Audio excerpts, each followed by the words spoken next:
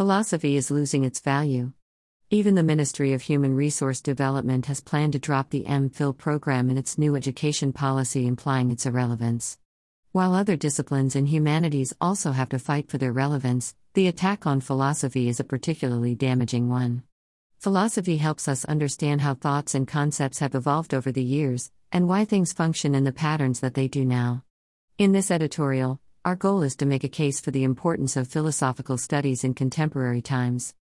Take for example, in his 2017 video essay, Jonathan McIntosh, a pop culture detective, coined the term "born sexy" yesterday.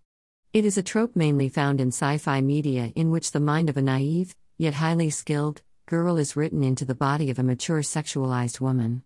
Born Sexy yesterday portrays and romanticizes unbalanced power dynamics between a heterosexual couple. It is the ultimate male fantasy where a subdued, naive, fish-out-of-the-water woman immediately swoons over the everyday male lead because his mundane life is new to her. The video talks about the trope from a feminist perspective and delves into similar tropes like manic pixie dream girl, the bimbo, etc. However, it makes no efforts in analyzing the genesis of such depictions. Pop culture is littered with tropes that portray women in a subdued, subservient light while making them titillating to the viewers. Why is the sexy, infantilized woman ever present in pop culture despite our 21st century, post-feminist world?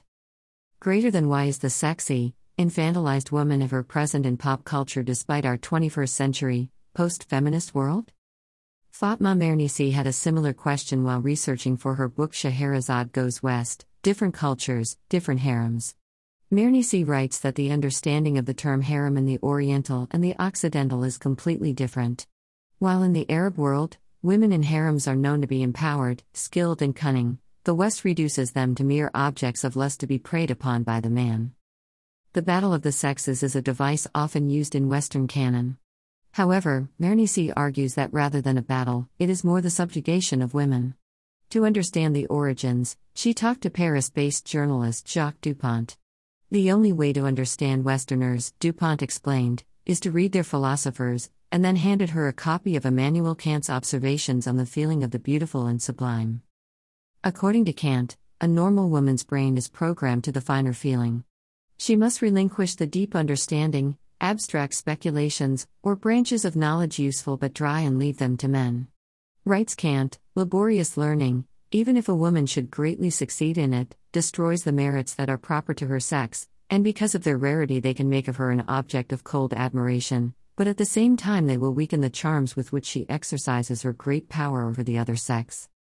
Kant's explanation of a woman when applied to the born sexy yesterday trope, or any other for that matter, contextualizes and helps in mapping the trajectory of women in Western literature and cinema.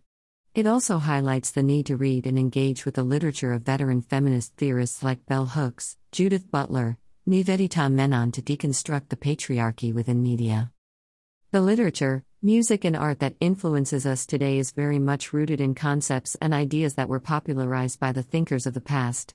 Kant is a pillar of modern philosophy, and his ideas have shaped human thought for the past few centuries. It is critical for us to examine the origin of our collective consciousness to effectively evolve into a self-actualized society.